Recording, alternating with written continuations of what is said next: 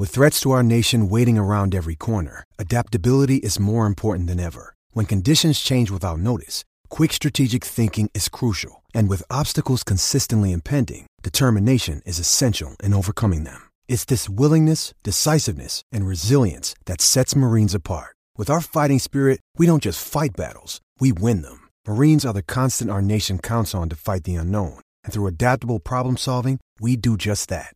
Learn more at marines.com. Survivor 46 is here, and so is On Fire, the only official Survivor podcast, and we have a twist this season. The winner of Survivor 45, Dee Valladares, will be joining us every week. We're going behind the scenes of the biggest moments, the how and the why things happen, and the strategy and analysis you can only get from someone like me, a Survivor winner. Listen to On Fire, the official Survivor podcast, wherever you get your podcast. Welcome to the very sad Sunday night forecast. I'm only sad because the Niners couldn't cover 6.5. We're actually excited about this. This is the November 13th PFF forecast. We have a great show. Ben Brown is going to join us for the start. We're going to do a big takeaway from myself, Brad, and Ben. Talk maybe a little bit about Monday Night Football play, and then we'll guess the Week 11 lines with our good buddy Arjun. Let's rock.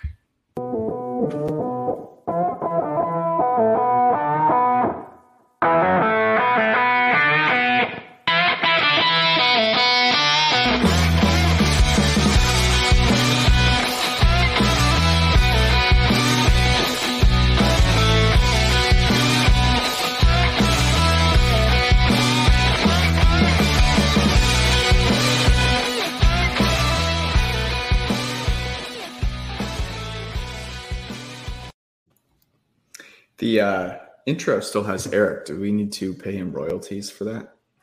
Someone needs to put on a cutoff shirt and, up his White Snake vibe for the new intro. Brad's the cutoff shirt guy for sure in this. I have a similar goatee. I think I have less of a gut. Same goatee, less of a gut though.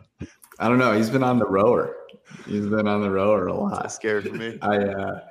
Anyways, it was fun to see Eric was on Twitter this evening, as he usually is. There was a lot to talk about in the NFL today. It was capped off, and I'll kick us off. So we're going to do our big takeaway from this week.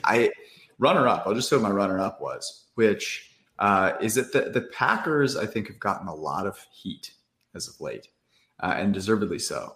But if they have a legit receiver, if Christian Watson is actually decent, like they could still be a good team.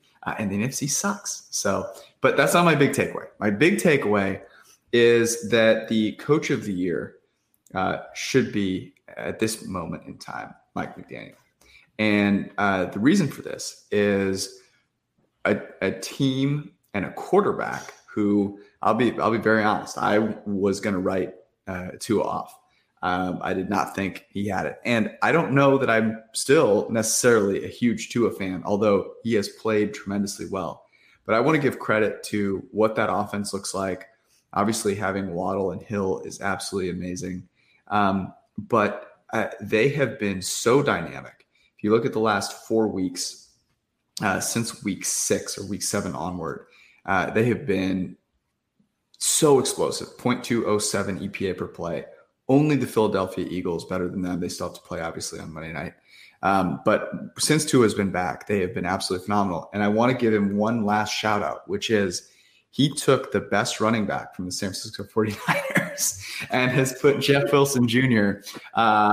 In the spotlight. And he has not disappointed, had like 130 yards today, while Christian McCaffrey averaged like 2.7 yards per carry. So that was not me being bitter at all, but I really do think what the Dolphins have done is so impressive, and he deserves a ton of credit for what they've done over there, because it's really impressive. And I mean, obviously the Chiefs right now are the best in the AFC. The Bills look a little shaky with Josh Allen. I think you make a strong case that they're the second best team in the AFC right now. Brad, want to go to you. What was your big takeaway this week? Real quick, just piggyback on you. The Dolphins did not punt today, and they have 2 punts in the last 3 weeks total, which is just a banana stat. And yes, they played the Bears but anyway, just ridiculous. Mine is kind of a more macro level. outlook. But, I think the next rule change that needs to happen in the NFL for, everything's pro offense, for always trying to protect offenses, make things impossible on defenses. I think the next step is we talk a lot about these spring leagues and how they can't find quarterbacks. They also can't find offensive linemen. And frankly, NFL teams can't find offensive linemen either. And we have these great edge rushers, these great interior defensive linemen now that can stress quarterbacks as pass rushers. Offensive holding being 10 yards, it kills too many drives. It kills offense. I think they need to make holding a 5-yard penalty. I think that is the next frontier. That is the next frontier of just skewing this game towards points. Because without it, teams can't move the ball right now. And a holding ends drives. It's like a turnover at this point. It's kind of crazy. Right. Would you get more holding calls? Yo, for sure. No, guys would just sell out and just hold, which I think I'm still fine with. I think there's holding on every play. I mean, that's the cliche. Yeah. But refs know they can't call on every play, right? But maybe if it was only 5 yards, they'd be like, you know what? Like, we're gonna start calling it now, and it would happen really frequently. But it's a good point. I mean, a holding. This is one of the reasons, by the way.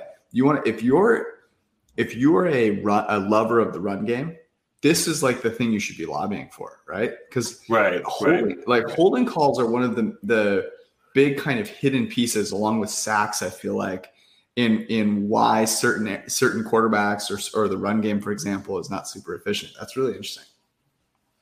Right. I think it actually. Oh, go ahead, Ben. Go ahead. No, I was gonna agree with you honestly, because like the reason why like the 2nd and 10 run play in some ways is so detrimental as well, right? Is because like you have the risk of the holding penalty and then near your second 20, and then it's like the drive is completely busted or whatever, right? And I do think that moving it to something else is kind of I would say, I guess, if you want more offensive scoring or whatever, and if you are a proponent of rushing the football, like, that is kind of the one hurdle right now. And I do think that if you kind of shifted that narrative, it would change the calculation, at least as far as like how often teams should be running the football, for sure, in certain situations, right? So, yeah, that's good. Ben, what was your takeaway?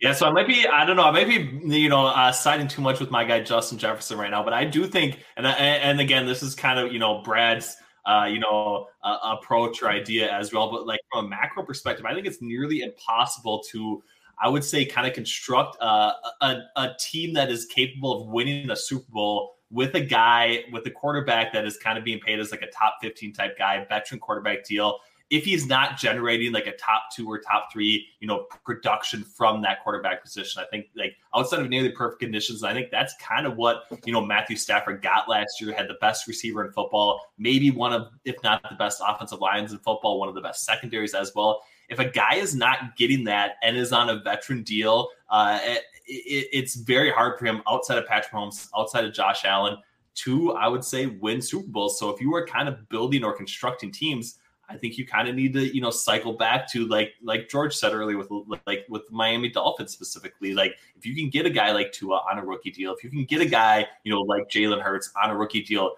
you are so much better off set up to compete with some of these teams, I would say, with the Patrick Mahomes, Josh Allen's, at the NFL level. And I think we're seeing that kind of week in and week out. I think the whole season, it's kind of been, QB plays down. It may be isn't impacting like, week in and week out, the performances of all these teams. But I think that, once we get into the playoffs, it's only going to be magnified, the quarterback play. And I think, in some ways, Justin Herbert didn't actually win this game outright, but the odds were obviously stacked to get him against him 8.5 point underdog. Very much, I would say, was in line to beat a team that had, an all-pro running back, an all-pro wide receiver, an all-pro tight end, and had Jimmy Garoppolo at the quarterback position. So I still think, even though quarterback play might be down, we very much still have, the makings of, quarterback play, especially from a clean pocket, being by far and away the biggest driver. And I think if you can get that on a rookie deal, you're much better off, I would say, to win, a potential Super Bowl, as opposed to retreating some of these veteran quarterback options that we continue to see week in and week out. Let me pose this question really quick. Real quick. Is Justin Jefferson the most valuable non-quarterback in the NFL right now? I think he has to be, right? And I don't think it's all that close. And I think, with him playing at the level that he is, like, I think it very much shows how impactful a wide receiver can be, to a game. And I think it, maybe in some ways is the second most impactful position, that we see outside of quarterback, week in and week out, I would say. I would agree. I think Tyreek Hill has made a claim for it in what he's put up. I have not seen, though, and Tyreek Hill is just wide open every play. So maybe It's a little less different, like shocking. But I mean, it's so impressive, obviously, that he gets that open. I think a lot of that is certainly his ability, also the scheme. Kirk Cousins was just throwing it in Justin Jefferson's direction for the entirety of the fourth quarter. I mean, it was not like, hey man, I'm gonna throw you some dimes and we're gonna do this thing together. It was like, hey buddy, I'm just gonna put it up there, go get it. And I mean, the 4th and 18 was, I think, the best catch I've ever seen. I rewatched the OBJ catch a few times. Every time I watch that catch, I'm more impressed by it, to be perfectly honest. Like, it is ridiculous how crazy that catch is. And I actually don't think it's clear cut. This is kind of a tangent. Everyone was saying oh yeah, it's 4th and 18. So that play is way more impressive. And it's definitely Justin Jefferson. There was a little bit of he catches with one hand, but he also has the fact that the defender's there to kind of help him keep now that people are oh, it's tough. It helps him keep the ball in. I'm not making excuses for it, but OBJ it's just 3 fingers. Okay. So I want people to chill out a little bit before that. I think he's the most valuable non-quarterback. And it actually is interesting because you go back and obviously they played the Bills, and Stephon Diggs had one of the better catches I've seen this year with the one-handed snag just out of the air. No one was talking about that play, obviously, at the end. It is really interesting to think about, though, what would Justin Jefferson look like with Josh Allen? What would they be able to do with some of that money? It's interesting because everyone assumes, oh no, both teams really like that trade, and I love Stephon Diggs, but it is an interesting thought experiment, and it's one of the reasons that generally trading draft picks is not a good thing. Now, would they have selected Justin Jefferson? Who knows? But Brad, I assume you think that Jefferson is the most valuable on QB? Yeah, I do. I think you nailed it right there. We haven't even seen him play. And Kirk did have the one throw on the goal line right before they scored was a dime from Kirk. But I mean, a lot of it was Justin Jefferson. But yeah, no, I do. I think he is. And then you add in the contract. But if you're talking about value, I don't even think it's a question because he's on the rookie deal as opposed to Diggs making $25 million a year. It's so impressive to see some of these young guys. I mean, you have Jamar Chase. Obviously, the Bengals didn't play this week, and he's been a little banged up. But some of the guys that have come out, it was only a few years back when people were saying you can't draft receivers in the first round because they're all busts. And it's with how valuable receivers are nowadays, it's you're almost you're an idiot if you don't take one of these guys in the first round because they're dominant and they're coming in, and that's such a huge. I mean, if you're paying Tyreek Hill and Devontae Adams $30 million a year, I mean that's it's not quarterback money because quarterbacks are making 45, 50, but that is insane. I mean that is a ridiculous amount of money. So you're getting a huge deal if you get one of those good players on a rookie deal. Let me ask you guys this because. There were some older quarterbacks, as I mentioned earlier, that came out and played well. Tom Brady and the Bucs in Germany. He's got to figure it out now because that FTX investment is not going to come through for him. And Aaron Rodgers and the Packers. Are you guys buying both, selling both, or is one particularly impressive and the other isn't? I'll start with you, Ben. Yeah, I think I'm going to stick to where I was at last week. I do think the Buccaneers are very much legitimate contenders in the NFC still. Maybe they don't have enough, I would say horses to kind of compete with the top end of the NFC at the end of the day. But I think that where I thought the NFC was kind of going to land with, a really dominant 49ers and Cowboys performance, which we did not actually see in week 10, I think the Buccaneers are still very much there. So I'm kind of buying into Tampa Bay, figuring it out, having enough, both in their secondary and along, from an offensive production standpoint, to potentially knock off anybody in the NFC. But I'm still solid in the Green Bay Packers. I think this was maybe, nothing more than a little bit of a revenge game, from Mike McCarthy's perspective. Obviously, Aaron Rodgers wanted this one bad, but if he wants it next week and the week after, maybe I can adjust my priors a little bit. But for right now, I'm still very much in the camp that the Packers are very much, I would say, outside looking in the NFC right now. I'm buying the Bucs. I think we talked about this a little bit, but I think their approach to Julio Jones was different and better than a lot of teams that tried to get guys back. I mean, Keenan Allen not playing in this game tonight, probably a game defining. There's a lot of teams trying to rush these players back, and they just kept him on the shelf forever. Had that great touchdown today. As for the Packers, not buying long term, but I know there's a message in the chat, the opposite. I am betting Green Bay. I don't even know what the line is. I'm betting Green Bay against Tennessee on Thursday. Sight unseen, whatever the spread is, I am taking Green Bay. I think this was like a turn the season around type of win. Come playoff time, they're going to fall up short. But I already, like I said, I'll bet it as soon as they put it on any sports book I can find. I'm weirdly with you, Brad. It actually started for me. I bet them against the Bills Sunday night. And that was a game where they should have come out and just gotten torched. I mean, they should have got the doors blown off and given up, and the season should have been over. And they covered in that game. They played hard. And I said this last week. The difference to me is that I do think Aaron Rodgers and LaFleur get along. And I think that's keeping them together. Like, if that was Mike McCarthy coaching, and I like Mike McCarthy, but like if that was Mike McCarthy coaching, this thing would be over. And it's not. And look, I'm not going to overreact to Christian Watson. I saw a tweet that was like, the only player with a better athletic profile in the last 30 years is Calvin Johnson. And I almost threw my phone out the window. I was like, we need to relax a little bit. But he doesn't have to be Calvin Johnson. He just has to be serviceable. Like, the guy was literally it was funny. Mike Renner tweeted this out, that Christian Watson had four targets past the sticks, like midway through this game, and 3 of them have been drops. And then, of course, he comes alive in this game. He doesn't have to be great. He just has to be actually targetable. And that offense makes a huge jump in the right direction. Now, whether David Bakhtiari can actually get back and play serviceable. I didn't realize, by the way, that he went to Sarah in the Bay Area. I found that out in the Sunday night game. So I'm buying, actually, in the NFC. Someone pointed this out in the chat. Patrick pointed this out. The NFC sucks. I'm buying the Packers in the NFC. And the Bucs, I buy Tom Brady playing well because he's played well all season. In that game, they won the game. That was some of the worst strategy, play calling. It's so bad. It is so bad. I mean, everyone's making fun, and rightfully so, of the pass out to Tom Brady, on the left side, which was horrible, obviously from a strategic standpoint. But they just continue. I mean, and they're drinking their own Kool-Aid. It was interesting listening to the commentators. Like, see, this is what you got to do. You can't have Tom Brady throw the ball 40 times. You got to run the ball. They've run the ball 38 times in this game, and look at the score.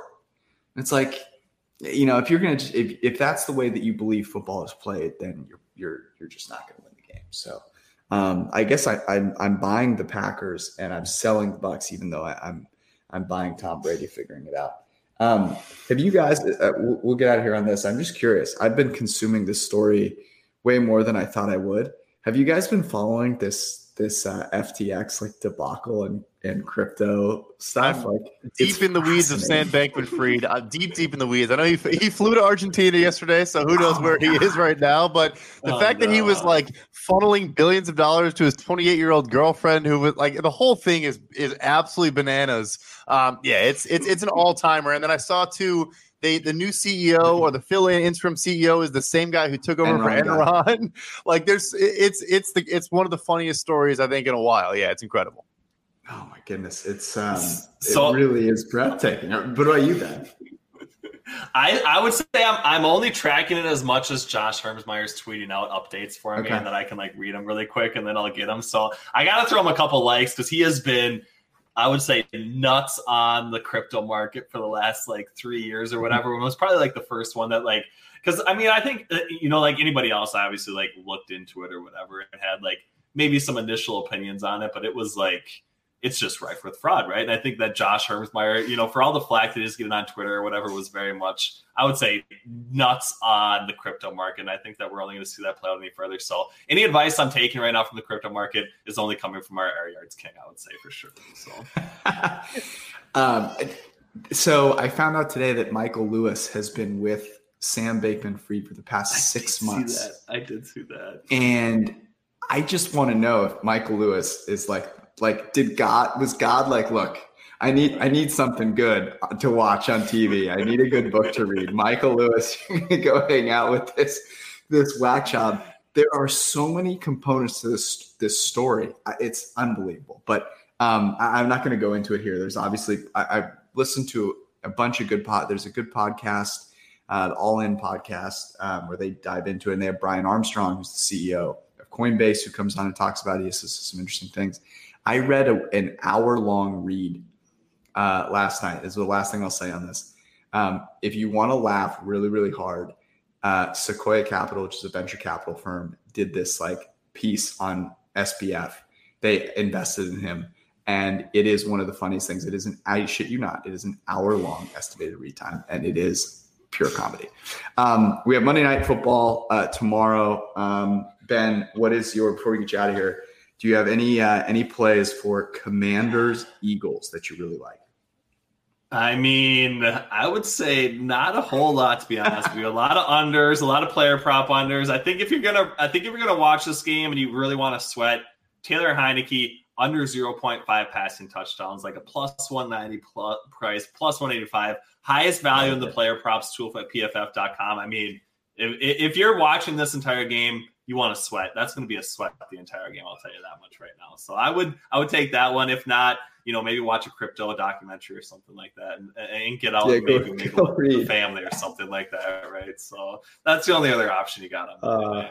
Oh my God. I listened to another podcast where they called SBF. They said that they likened him to Jeff Bezos starting Amazon, which was the most disrespectful thing I've ever heard. It was absurd. There's nothing like a Heineke sweat.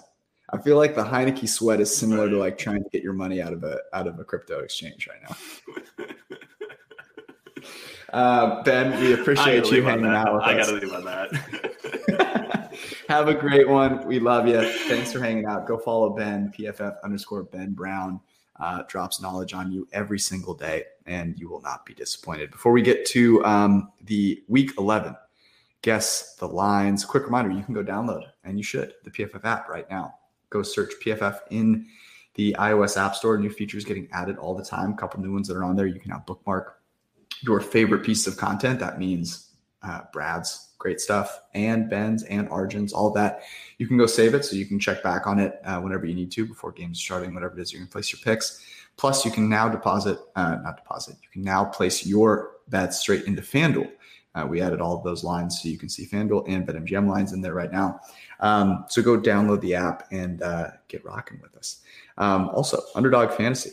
I know that it seems like Underdog and Fantasy is meant to be played at the beginning of the season, but Underdog knows that sometimes your season ends a little too prematurely, and so they've got you hooked up with a pick'em game. All you have to do is guess higher or lower than the total number for a player stats, and you can win up to 20 times your money in a single night.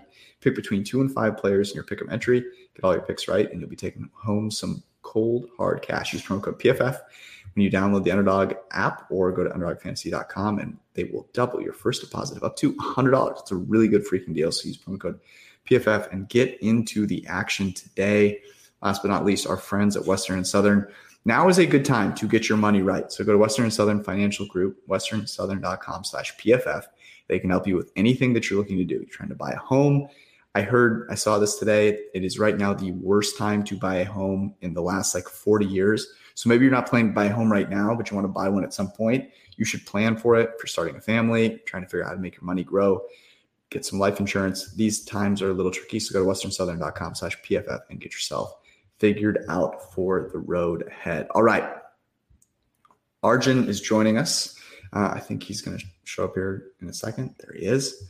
Arjun, that's a lovely hat. How did you finagle Kyle Shanahan acting like a complete you-know-what and Robbie Gould blowing a PAT. That was brutal to watch.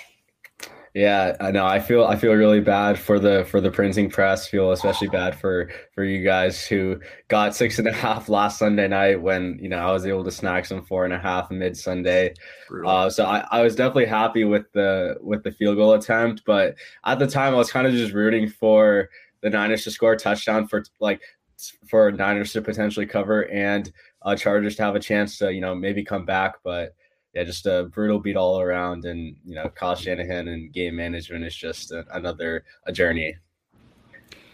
It almost felt as though the Niners were like, look, we can win this game in our sleep. Kind of, they made some boneheaded errors. They didn't need to. They didn't go for fourth downs, but I was just stunned by how uncreative the offense was. Like, if it wasn't for Jimmy G balling out on third down, Chargers would have won that game. If you're going to trade your entire draft class for CMC, don't you have to put together some plays to show them off? Each week, is that not a rule? Yeah. Anyways, let's get to the Week 11 games. As we do every single week, we are going to guess the lines, and then we're going to look at what the actual line is, and then we're going to decide whether we're going to bet that game. And then we're going to, at the end of this, come together and decide on our favorite ones. We'll write those up. So last week, we had some, I guess it was middling to say it best. I think I went 3-3. I still have a bet with Washington and Philly, with Philly first half. Arjun, it's a squad ride for us. And Brad and Arjun, you guys are below 500, which means I think that's your guys' first below 500 week since we started doing this. Is that right, Brad? You hate to see it. Yeah, I'm tilting. If you guys had takeaways for the bets earlier with Ben, mine would have been, if I still drank a couple barley pops on Sundays like I did before I was a host of this podcast, I would have been firing off some tweets that would have had me talking to PFFHR on Monday. So thankfully that didn't happen, but a tough week 8. We're going to bounce back, though. All right, so I'm in the lead here. I've got 19 wins, 19, 12, and 1. Brad is 18, 15, and 2. And Arjun, you are 17, 12, and 2. And as I said, we all have Philly first half tomorrow. So week 11, Thursday night, Tennessee, Green Bay. Arjun, kick us off. I got Packers -2. Got Packers -2.5. I have, let me grab my sheet here. I have Packers -2.5 as well. I thought that's what it would be. Let me pull these up here. That's what it is on BetMGM. So yeah, that is what it is. Arjun, what are you doing with this one? It's a tough one because I think Packers showed a little bit of resiliency in this game. They're going to be at home, short week. Titans were really banged up heading into the Broncos game, but I don't know. I'm really scared of Derrick Henry versus this Packers rush defense, which even though the Packers won, Cowboys still average a 0.15 EPA per rush on all plays, a 0.06 EPA per rush on early downs, 48% success rate.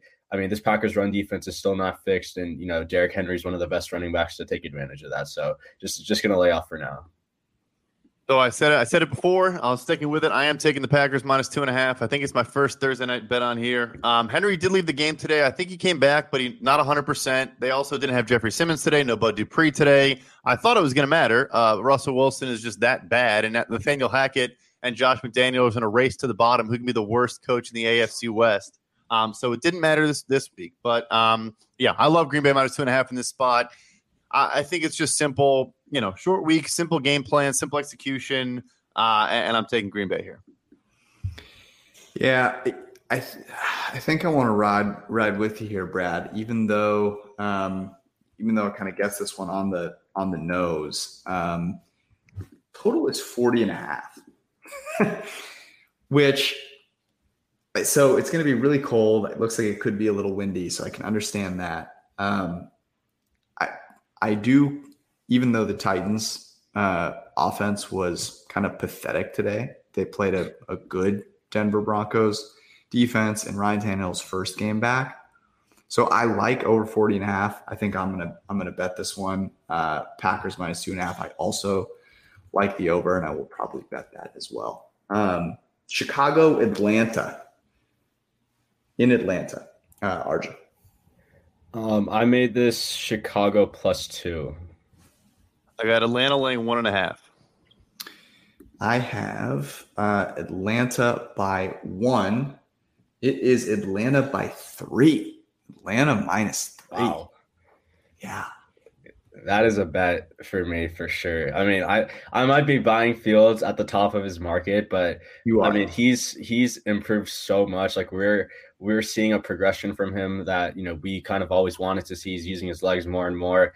The Falcons with Dean Pease running that cover 2 defense, like they're going to let you kind of run the ball. And I think I'm not scared at all of their defensive line. And I think the Bears rush game should have some success against this Falcons team. Deontay Foreman had, a pretty good game. I think over 100 yards on Thursday night. So I really like the Bears in the spot. I'm curious what the over-under is because the over might be a play as well.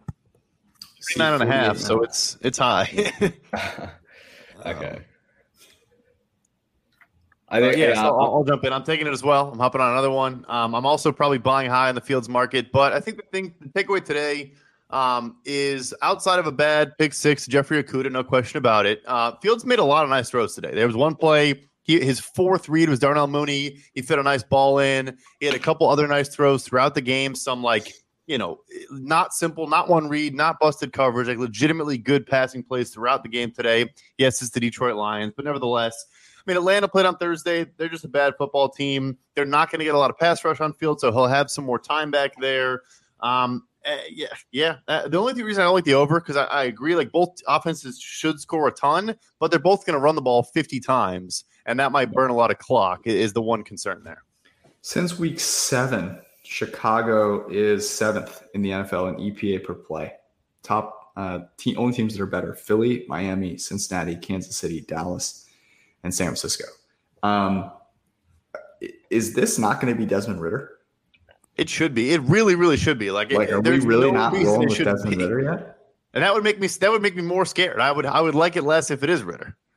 Yeah, I was like, it makes no sense. I out of principle, have to take Chicago here, even though I do feel a little weird about it. I mean, Atlanta's getting the long rest. Obviously, that's one of the reasons that this is 3, I believe. And Chicago lost to Detroit today. So that can't be Detroit is not a good team either. But if I'm getting 3, I'll take Chicago. Cleveland, Buffalo. In Buffalo, I will raise my hand. I bet the Browns +3.5 today, and they scored an opening touchdown and then had absolutely Arjun, what are you making this? Yeah, I was with you, George. I feel like an absolute square for taking the Browns there. But I have Browns +7 in this game. I got the Bills laying 7.5. Wow, I'm Bills by 8.5. So let's see here. It is Bills by 8.5. I was worried maybe Allen's elbow wasn't going to be in good shape. I think really the problem was that he just made some really bad throws. And I watched that game pretty closely. I think everyone's going to remember the craziness at the end. The Bills should have covered 5.5, 6.5 in that game. That was nowhere near being close. And the Bills are driving down the field, and Allen throws a horrible interception. So I'm gonna fade that noise. And that's why I have it 8.5, which is where the market is at. Arjun, what are you doing with this? Are you betting Cleveland again? No. I know I should be betting Cleveland if I have them +7, but I mean, it's just like the Browns offense just makes no sense sometimes. Like they'll have these spurts of being good versus being bad. I think I made this +7 because the Browns rush defense is legitimately has a case to be the worst in the NFL. But the Bills average a -0.59 EPA per rush today versus the Vikings who play the lightest box counts of any team in the league on early downs. So it's not like the Bills rushing attack is going to take advantage of a poor Cleveland rushing defense. But I mean, I don't feel comfortable backing this Browns D at all against Josh Allen, who he might have had his moments, but still kind of took threw his way down the field for the majority of the game. My guy Ed Donatel just refuses to put anyone in the box. Yeah, no, I'm not taking it either. But yeah, I think Allen's health is fine. It was just boneheaded decisions. But like you said, George, like I was sitting there, I had 7.5 and 7 tickets for the Vikings and felt like a genius because of the news and everything that came out. And then in the first half, I was like, those are losers. Like, yeah, get rid of those tickets. And somehow they somehow, as always, came back to win. Not only interception, but also, fumbling the snap on their own half-yard line. I will say, though, I saw a discussion of they should have taken a safety. That made no sense. There was like 45 seconds left on the clock. You would have been punting to Minnesota with down 2 or up 2, and they had all their timeouts. So they should not have taken a safety there, but nevertheless, I'm laying off. But I think Buffalo, it's not as bad of a loss as it looked. Are you guys worried at all about Buffalo's offense?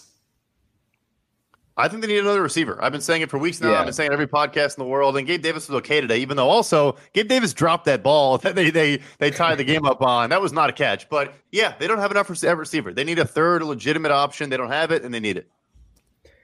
Yeah, I'm with you, Brad. On my own podcast with, Tage Seth, who comes on every Wednesday, I talked about how my biggest takeaway from Bills Jets was the Bills don't have a third receiver, especially with Jamison Crowder out. And I think, it wasn't on full display today because, Diggs had his revenge game. But I think when it comes to the playoffs and teams are going to, have a full week to just fully game plan against the Bills, I think that could come back to haunt them. Since week 7, since the second half of this season so far, so week 6 onward, they are dead average in EPA per play. Dead average. Negative EPA per play. Look, I know I'm choosing a random, point, but the top teams are the top teams there. Kansas City, Philly, Cincy, Miami. Like those teams consistently are at the top. And I think that the big difference right now is Kansas City is so consistent. Relatively, I feel like Buffalo has become almost what Kansas City used to be, which is a lot of inconsistency, weirdly. But I'm not worried about it. I still think they should have covered that game, and Allen made a couple of boneheaded plays. He's not quite Mahomes yet, but then again. All right, next up we have Philly-Indy, Jeff Saturday. McDaniels has to be gone after this, right, Brad? You have to. We talked about Frank Reich last week. I don't know how you go back to that locker room if you're Mike or Josh McDaniels. I mean, just pathetic. But at the same time, Irsay claims he knows how to build football teams. If he knew how to build football teams, he would not have let Matt Ryan take the field today. Okay? Because there's some good quarterbacks in this draft class. And somehow Matt Ryan had a 38-yard rushing attempt. Scramble. So that's going to take a quarterback potentially out of the way. Arjun, what'd you make this? I made this Eagles -8. Yeah, I had Indy plus 8.5. Wow. Okay, I think you guys are probably going to be right. I have Eagles -10.5. I am not buying the Fighting Jeff Saturdays. It is 8.5, at least on FanDuel. You doing anything with this, Arjun? Well, I haven't seen the Eagles yet, because they play on Monday night, but I feel like this is going back to our Eagles first half. I mean, legitimately, the Colts are the worst first half team in the NFL right now. And obviously, the Raiders didn't do what they needed to do, but the Colts ranked dead last in EPA per play on offense in the first half, very bad on scripted plays. We know how the Eagles are in the first half. Colts are just a below average team in the first half. And I think, depending on how they look tomorrow, this will probably be a system Eagles first half play for me, up to -5, -5.5. I'm afraid of this one.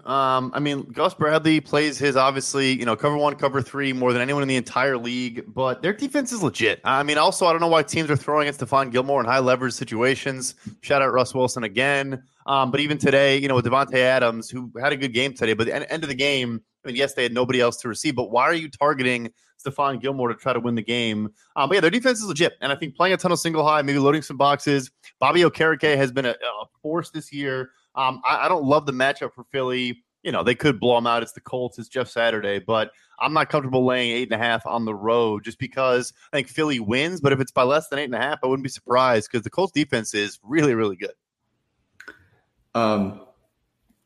Matt, so one of the reasons that I had bet the Colts today, and one of the reasons I bet the Colts today was because I thought either Matt Ryan was going to play or Matt Ryan was going to call the plays. And either way, whether he played or whether he was not playing, he was going to call the plays. And that is probably a good outcome. Matt Ryan is a smart guy. He's played quarterback in this league forever, has been extremely successful, and is, clearly going to have the best command of that offense of anyone else. And I could see the team really rallying around that. So I'm, even though I have this at 10.5, I'm going to respect the market a little bit here. And I'm not going to bet this one. New York Jets go to New England to play the Patriots, a rematch from a couple of weeks ago where Matt Jones threw one of the worst pick sixes you will ever see, got called back for one of the worst roughing the passers you will ever see. And that ended up giving the Patriots an opportunity to capitalize on Zach Wilson being awful to end up covering that game. But I don't know that they deserve to. This one now in New England. Arjun, what are you making this? I have this Jets +3. Same here. I have Jets +3.5 actually, and it looks like it is Pats -3.5 -115. Interestingly, so 3.5. Arjun, what are you doing with this? Yeah, this is an interesting one, right? Because I think we look back to the Jets and the Patriots before their bye week. Jets somewhat convincing win against the Bills, kind of shut down Josh Allen, and then Patriots beat up on a really bad Colts team starting Sam Ehlinger, right? So we learned more about the Jets in that game than we learned about the Patriots. Now, I mean, Jets kind of look legit. Their defense is, in my opinion, a top 5 defense in this league. Patriots, I think, are fine, but they're still, I think, a little bit top heavy, and they can get exposed in the back end. So I don't know. I don't feel comfortable betting the Jets because of the Belichick versus young quarterbacks angle. Zach Wilson still struggles versus Bill Belichick, but I don't know. This is a very tough one. I'm curious to hear what you guys do with it. I want to bet the Jets so badly, I really do. But again, Bill Belichick off a bye week. I mean, they're both off a bye week, I suppose. But and yeah, you mentioned the game. I mean, Mac Jones gets the bailout call there. Wilson quite literally cannot play worse than he played the first time around, and it was a 5-point win for the Patriots. It's taking everything in me not to bet the Jets. I'm not going to, but that is a strong, strong lean. If I had to pick a side. Total in this game is 39.5. Since week 6, the two worst teams in expected points added per play are the New York Jets and the New England Patriots. Both these teams suck. I actually think I would, if I had to bet this game, and I'm not. Thankfully, I guessed this one correct, so I can wave the white flag. But I think the Jets are the right side, and it really comes down to, can they take the ball out of Zach Wilson's hands enough to keep this game close, right? Because if you ask Zach Wilson to throw it, they will lose. But the same is true of the Patriots, interestingly, right? So it really, to me, just seems like one of these 10-7 games. So you might want to snag 39.5. I have no idea what the weather will be like, but go check your weather app and that might be a play. We go now to New Orleans. Brad, I bet the freaking Saints this week in the circa millions. We thought it would be an unpopular play. It was, and rightfully so, because they sucked. 1 p.m. Andy Dalton gave all his superpowers to 1 p.m. Kirk Cousins and was unable to beat Kenny Pickett. They host the Los Angeles Rams in a rematch, which seems like a long, long time ago, of the worst pass interference or non-pass interference call in human history. Arjun, what are you making this? I have the Saints -1. Yeah, I had Saints -1.5. I have Saints -1.5 as well. And I am seeing Saints -3. So is this Stafford's got to be back though? Yeah. This is Cooper Kupp. I think. I don't think Kupp plays this week, and I think that's where it's coming from. Wow. So what do you think this was without? What do you guys think this would be if Kupp was healthy then? I think we were probably pretty close. I think he's worth 1.5, maybe 2 points. He's definitely worth at least one spread point. I think I think Ben Brown calculated that, and he was close to probably 0.8, 0.9, and if you just round up, I think it was close to 1. Yeah, they have nobody else, right? So Stafford's going to come out there. Who's he going to throw the ball to? Because he's sure as hell won't be Allen Robinson. Ben Skoronek's going to get 15 targets. Skoranek over receptions, lock of the week. Yeah. Arjun, you betting this one? No, and I just want to say, I think going forward, I think the Cardinals Rams game, right? I took the Cardinals pregame money line plus 3.5, plus 4.5, plus 6.5 live. The drop off from Stafford to Wolford is so much bigger than Kyler to Colt. Stafford, he's been having a pretty bad year statistically, but he's he can make plays out of nothing that Wolford can. And I mean, I wasn't really watching that game because I didn't really want to watch two backup quarterbacks, but from the TL, it did seem like Wolford was missing high, missing low, and he just wasn't a good quarterback today. But yeah, sorry, going back to this game, laying off, I just don't think the Saints are bettable right now. No, they're definitely not. I will say if famous Jameis gets in the mix, maybe I'm intrigued to bet this thing because I think this is a high variance potential game where that could decide it. All that being said, I like the under 40.5. I just pulled it up. I don't hate that play at all. Both defenses playing good football. The Saints put their center Eric McCoy on IR before the game today, so Aaron Donald could feast. They're already without Andres Pete, although that might not be that big of a negative. But the under I think is interesting here, if anything. It's such a weird spot for the Rams, right? Because they're in a crappy division. It doesn't look like Cooper Kupp is going to be out for the year, so maybe they could turn this thing around at some point here. But the idea that a really bad offense is going to somehow be decent on the road without their best receiver by 100 miles is a lot. So I'm going to lay off here, but I could see a case to be made for New Orleans, certainly. Detroit and the New York Football Giants, winners again. They beat the Houston Texans. Houston actually got a lot of love. It was 6.5. Got bet up. I want to say it closed 4.5. Put up a valiant effort, but could not get the cover done. Arjun, what do you make this? I have this lines plus 3. I had New York laying 4. I have the New York Giants minus 3.5. It is New York minus 3.5, minus 114 on FanDuel. Lions plus 3.5, minus 106. Arjun, what are you doing with this? I'm not going to bet this one. I'm just curious to hear what line does Saquon rushing line open up at? 105.5. Yeah, 3 digits. I think it starts with a 1, for sure. 100.5. Yeah. Lions run defense just didn't look like it knew how to stop a zone read today, and it was just I'm just scared to see what Daniel Jones and Saquon do to this rushing defense next week. Yeah, I mean, Fields had 47 rushing yards on the first drive of the game, and then him and Herbert just kept feeding. Another interesting one, I probably say this about the Giants every week, but the Texans, as bad as they are, they had 4 red zone trips, or 5 red zone trips, and I think scored 6 total points with 2 field goals on those 5 red zone trips. They were moving the ball against the Giants to a degree. There were some penalties that kind of helped them throughout the process, and then they kicked some field goals at the end because they thought they were going to go onside with 7 seconds left. Yeah, if you can't tell, I did bet the Texans plus 6. I was hoping they would just try to score a touchdown. But anyways, the Giants are just not a good football team. But I agree. I think Saquon and Daniel Jones could combine for 200-plus rushing yards.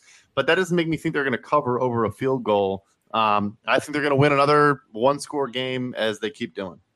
I think this probably gets out to 4. I think at 4, I would take Detroit. The Giants have, I think, been trailing in every single game that they've played. And Houston was able to stick in it despite being just god awful all day. I mean, Davis Mills on the road is terrible. So I think you could make a claim there. I'm not going to bet it right now though. Carolina, Baltimore, in Baltimore. Arjun? I'm in this Ravens minus 11.5. Yeah, I had Ravens minus 10.5. Yeah, I went with Ravens minus 10.5 as well. And I actually thought I would be a little steep there, but I'm not. It is Ravens minus 12.5. Arjun. No, well, we're short on the Ravens, it seems, but I'm not. I mean, you think I'm betting PJ Walker against Lamar Jackson? Like, I think I'm too smart for that. So I'm just laying off this game. I think 11.5 is a lot of points for the Ravens, though, and they seem like the type to let a team backdoor cover. Totally agree with you there. Actually, I'm with you, George. I thought I was going to be over, and it was going to land like 8.5 or 9.5, something like that. But I'm with you. They still obviously don't have many passing weapons. Mark Andrews might play in this game, but not sure. Carolina sneaky awful on defense the last 5 weeks, though, even though they've won some games. Third worst EPA per play on defense on first and second down.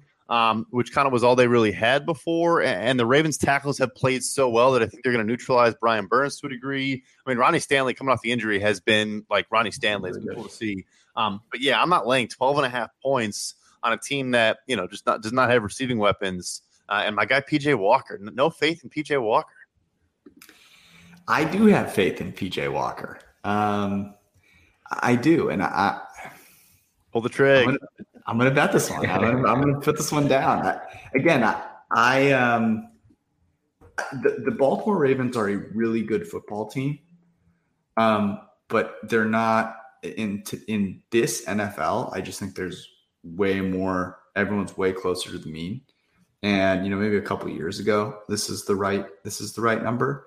But this is just a lot, and I don't know. Carolina's like still trying to win games weirdly. So, I'll take the Carolina Panthers. Carolina Panthers coming off of like Baltimore's not getting that full, advantage on the bye because Carolina played on Thursday night and whooped the crap out of the Falcons.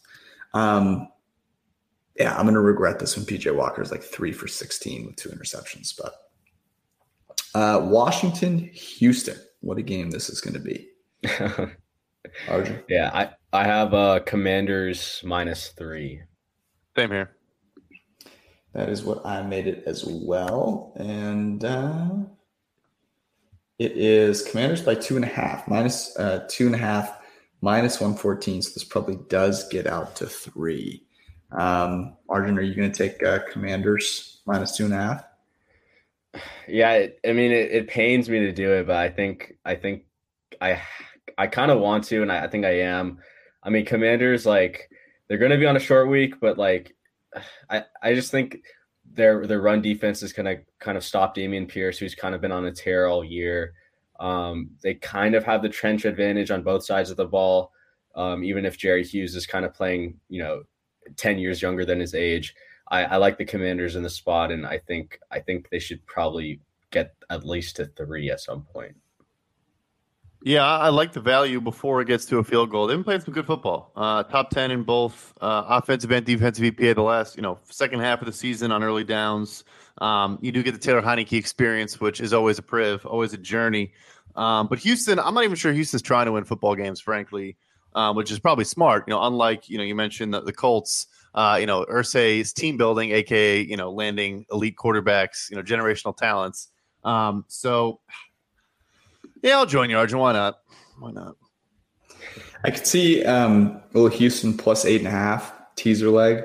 Looking at some of the teasable lines out there, I think you can make a case for Tennessee out to 8.5 on Thursday night with a little Commanders Titans combo, and then you've got both Buffalo and Philly that you can tease down to 2.5.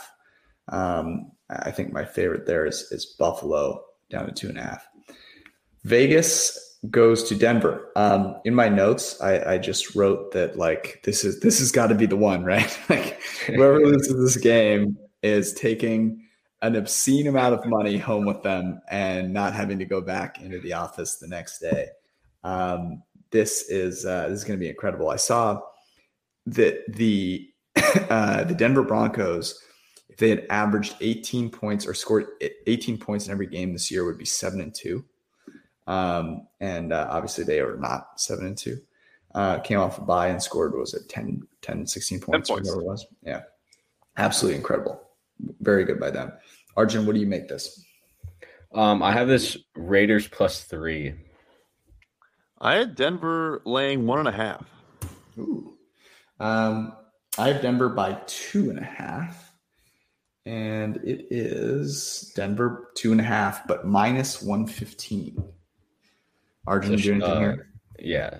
So it's trending 3, it seems like, and I think I just can't get myself to bet on the Raiders. Like that is it's just such a weird team. They're not going to have any of their, without Waller and Renfrow, I don't really trust this offense that much. The weird thing about the Broncos is going into this game against the Titans, they were one of the best teams at limiting explosive plays. I think they'd only allowed a 30-yard pass in 3 of their 9 games or something. And somehow the Titans, with one of the worst group of skill position receivers you could have, completed 2 50-yard bombs on them with Nick Westbrook-Ikine. So the Broncos are just in a weird spot also. I thought over the bye week they might have some marginal improvement on offense, just didn't. So I just don't think any side is bettable right now. And like George said, whoever loses this game is, probably getting the can. All jokes aside, I think because the Broncos ownership obviously is, the richest owners in the game, I do think if they lose, I think they might fire Nathaniel Hackett. I think Mark Davis just can't afford to pay, the money for Josh McDaniels. So as much as he probably should, it should be a loser doesn't get on the plane type of game. But yeah, I mean, Denver, not only did they score 10 points, it was on a busted coverage to Jalen Virgil. Like they didn't actually sustain a drive the entire game. No Amani Hooker, no Christian Fulton, no Jeffrey Simmons, no Bud Dupree, and they still quite literally didn't have a single.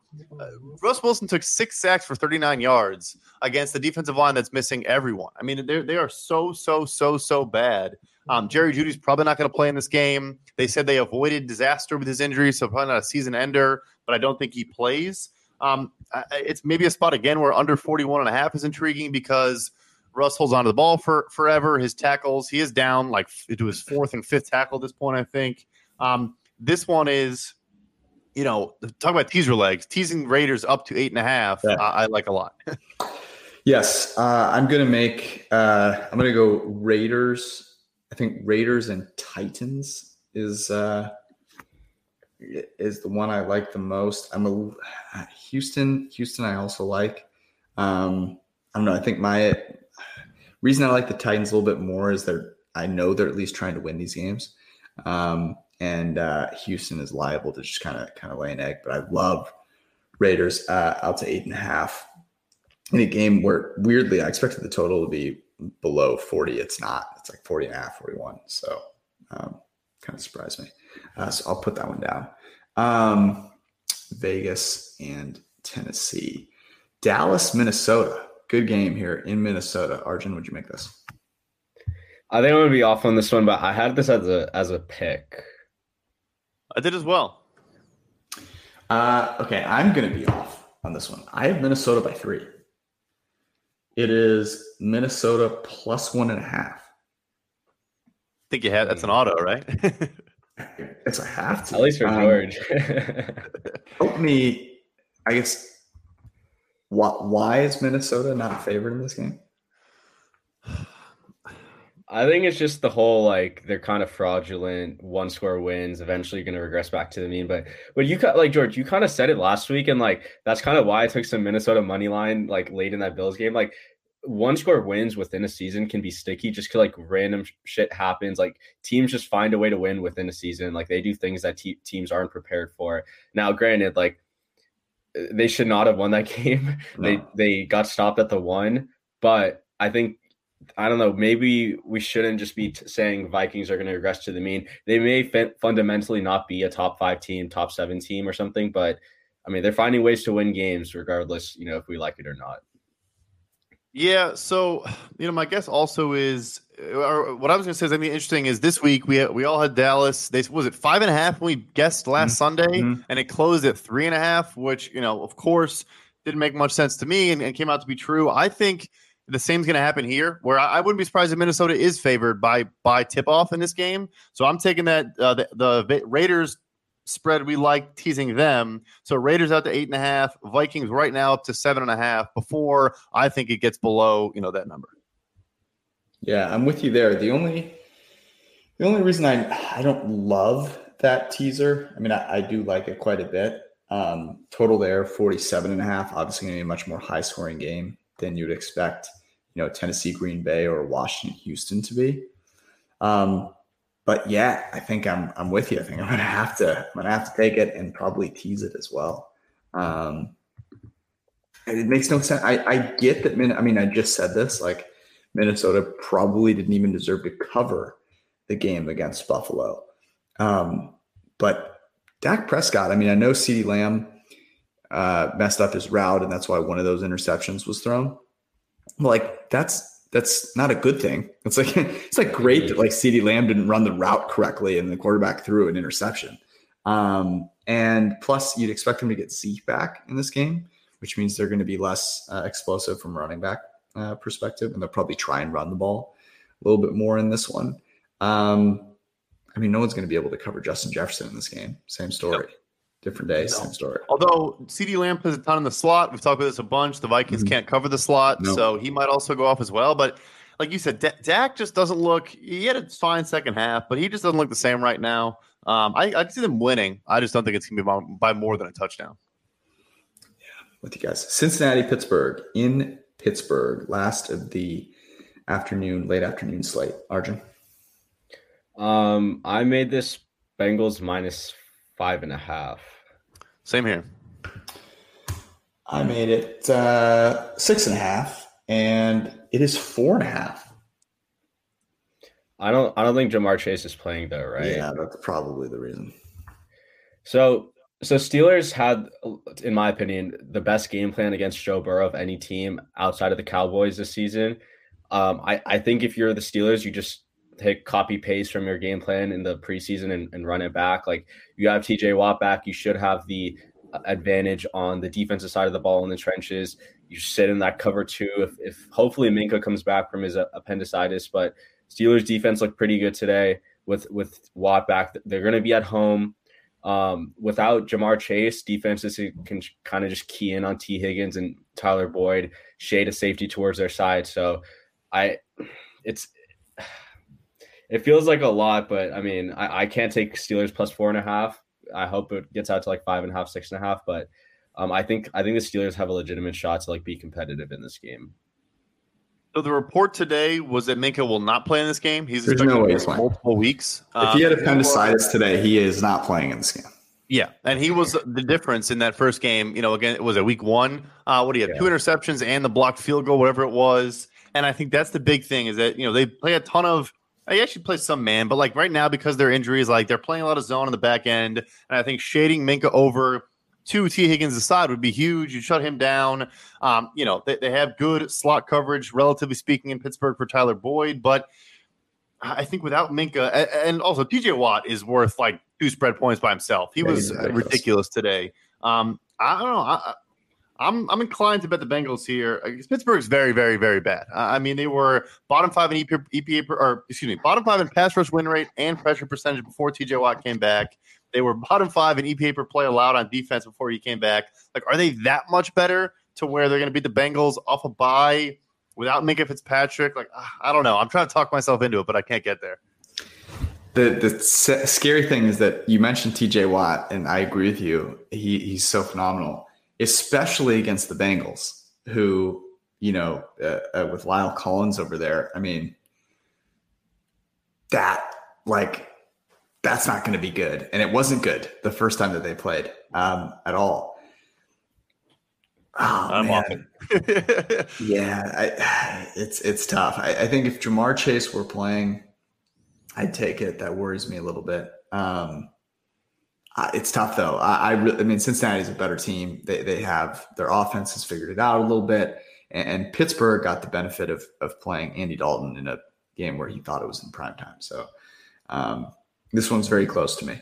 For me, I'm gonna not do it, but I think it's a worthwhile one if you're out there looking to bet. I do think this gets out. I think this definitely moves closer to 6 or 7 on Sunday night. Thanks to the flex. It was going to be Cincinnati-Pittsburgh. It's not Cincinnati-Pittsburgh anymore. It is Kansas City in Los Angeles against the Superchargers. Arjun, your Chargers back in primetime once again. which means you'll have the wonderful opportunity to watch them as a big underdog again. Yeah, I mean, speaking of big underdog, I have Chiefs -7 in this spot. I had 5.5. I had 6.5, but I knew Arjun was going to make it a full 7. I knew that was going to happen. I could see it from a mile away, and he's right. It is 7, Chargers +7, -114, so maybe closer to getting closer to 6.5. Arjun, what are you doing with this?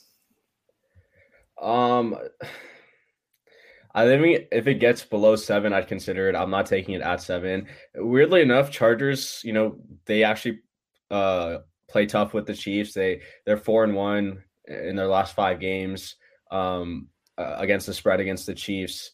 With the lone game being that overtime loss last year, where Chargers probably should have won it if they converted a fourth down. It's a tough one because I don't know the status of Keenan Allen and Mike Williams. It seems like Collinsworth is talking about how Mike Williams is ahead of schedule, and Mike Williams versus Kansas City Chiefs is like a revenge game narrative for some reason. It's one of those like game narratives that you shouldn't bet into too much, but like you should consider it, I think, a little bit. But yeah, I think Chargers are just so beat up right now, and I mean Chiefs are coming off a pretty convincing win against the Jags. So laying off at 7, we'll probably take if it drops below.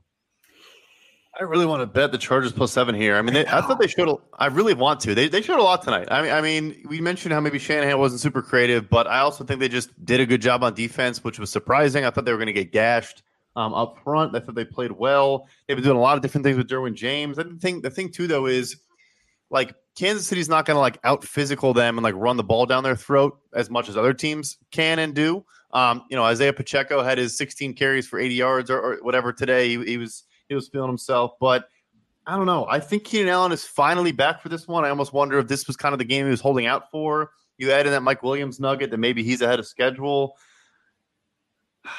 I'm doing it. I'll go full touchdown. I'll take it. Yeah, I'm riding with you. I'm going with you here as well.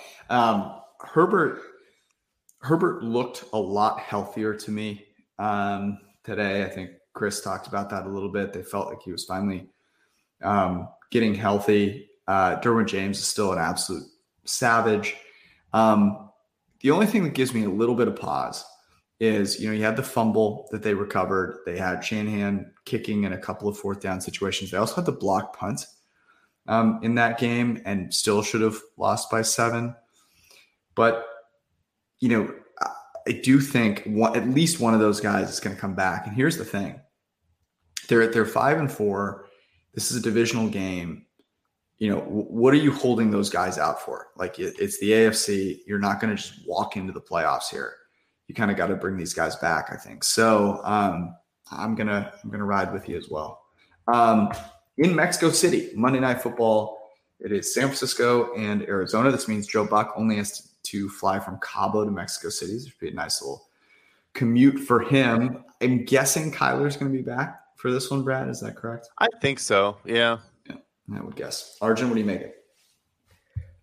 If Kyler's back, I made this Niners -6. If he's not back, I made this Niners -9. So I assumed he was back. He tweaked the hammy. It was interesting. It was on the new Hard Knocks in season. He tweaked it during the game, finished the second half against Seattle. Was a little bit limited, but like he played the game. He wasn't terrible. I was kind of surprised he didn't play today. Obviously, Colt McCoy, like you said, I think that the drop-off to Colt McCoy was not as big as Stafford to Wolford. Anyway, long answer short, I had it 5.5, but that's assuming Kyler does play. Yeah, I assumed Kyler was going to play as well, and I had this at 6.5, and it is 7.5. The Niners are favored. It's interesting. Arjun, what are you doing with this?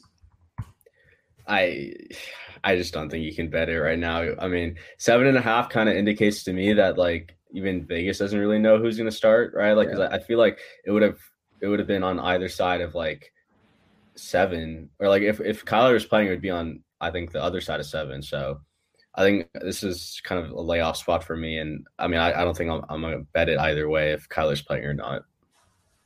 Yeah, the issue too is because it's a hamstring. I mean, I probably talk about this ad nauseum every week on this show at this point, but he's not going to be 100% necessarily. And against the Niners defensive line, you need to be 100% healthy and able to, run around like a toddler who's still your iPhone or whatever the joke is about Kyler. So yeah, I'm staying away as well. But I'm off by 2 points over the 7. But yeah, I'm going to stay away. Yeah. It's interesting that the Cardinals did this last year where, they won a couple games with Colt McCoy and they're like, we'll keep rolling with him, and I could see them kind of trying to do that here because if Kyler's not 100%, if he has to sit stationary in the pocket, it's over. It's completely over. Even with Kyler in the game, I think this is a fairly big mismatch. I like the Niners in it as a teaser leg here. Thinking about a couple of other, opportunities to tease. You could tease Minnesota. That's plus 7.5. You could tease Vegas. That's plus 8.5. Houston plus 8.5. Tennessee plus 8.5, and San Francisco to minus 1.5 in Mexico City. And in a game today where, they didn't have their best stuff, but they will certainly be sent a message. Like Kyle Shanahan's not going to walk into to practice this week and be like, "Hey, congrats guys, nice win." And he's going to light into him a little bit. So I like San Francisco to come out and get the W here. So I will put that down as a teaser leg for myself. Any that particularly stand out to you guys this week that you like a lot, Arjun? I kind of like our Bears bet at 3. I think. I do. Justin Fields homecoming to Georgia too, going back to Atlanta, trying to show out for the people. Come on now. I mean, that's what he's all about. It's JF1 season. Come on, everybody knows it.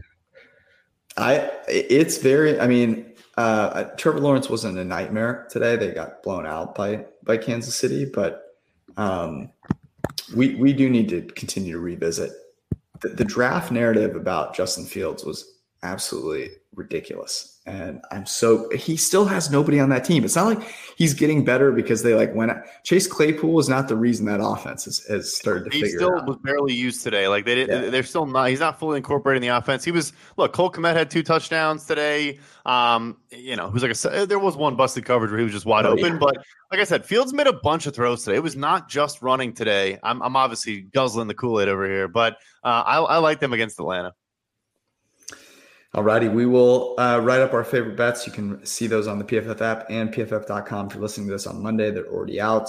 If you joined us live, we appreciate you. Thank you for hanging out, being a member of the Printing Press. We'll be back with you on Wednesday night with our double Seth episode, Judah Fort Gang as well. And, of course, Sunday nights, we'll be back with you next week. Thanks for hanging out. Have a great week.